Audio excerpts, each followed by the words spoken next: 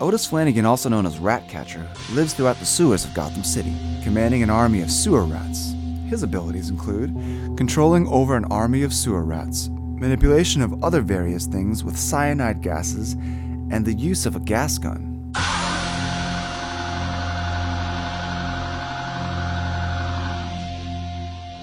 At one time, an actual rat catcher in Gotham City, Otis Flanagan sank into a life of crime.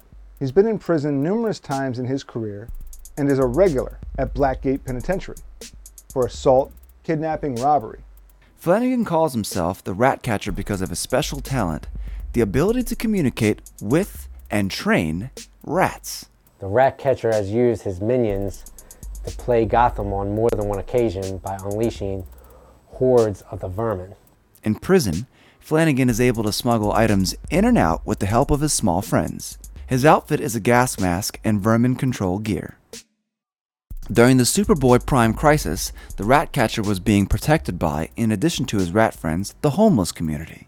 When he was discovered and being taken away, one of the homeless attempted to aid Flanagan, but was easily knocked aside by the arresting officers. The man turned out to be an OMAC in hiding, and the injury apparently initiated its release. The OMAC identified the Ratcatcher as a Gamma-level threat and vaporized him.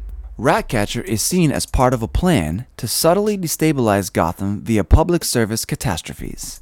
Otis Flanagan, now reformed and homeless, moved into the basement of the hotel the vigilante Violet Page uses as her headquarters. He ultimately orders his rats to dismember the supercriminal Pretty's face. The Ratcatcher has the ability to control an army of rats. He also wields a gas gun and can manipulate various things with cyanide gas.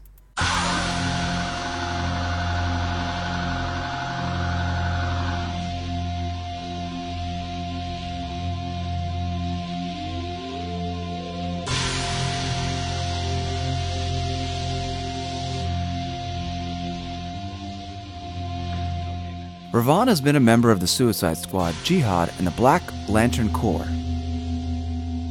His abilities include being a proficient martial artist,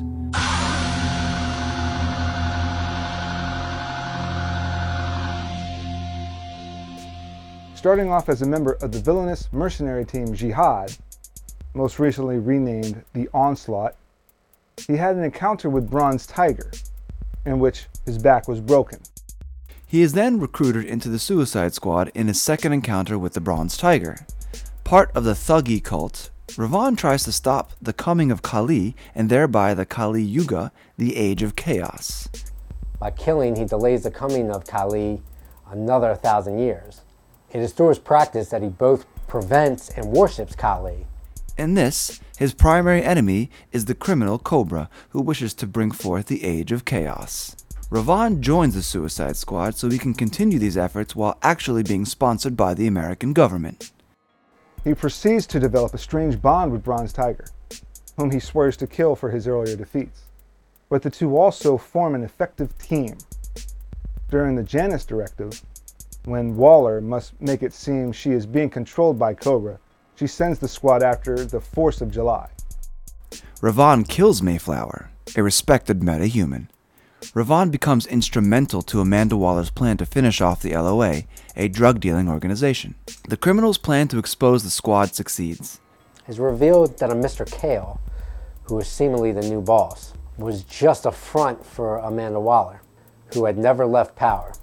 With the Suicide Squad on the verge of disbanding by her superiors, Amanda Waller gathers Ravon, Poison Ivy, and Deadshot in an assassination mission of the LOA, a group that is planning to create a zombie army. The deal for the villains is simple. The three will help Waller in killing the LOA, and afterward, they are set free.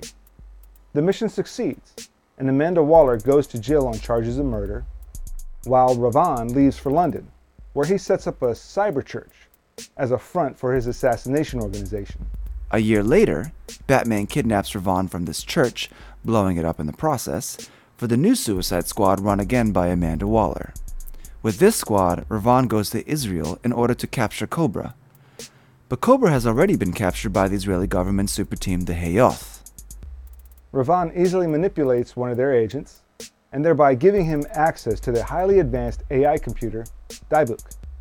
While Cobra's plans are being thwarted by the rest of the Suicide Squad, Ravon faces Cobra in combat.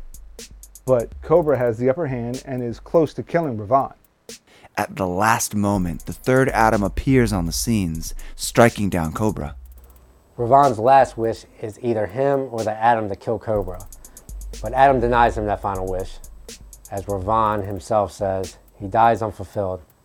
Ravon is incapacitated rather than deceased. Later on, Ravon's corpse is reanimated as a member of the Black Lantern Corps alongside several other fallen Suicide Squad members. Ravon is apparently destroyed by the Manhunter's self-destruct mechanism by unleashing an explosion of Green Lantern energy that eradicates the Black Lanterns.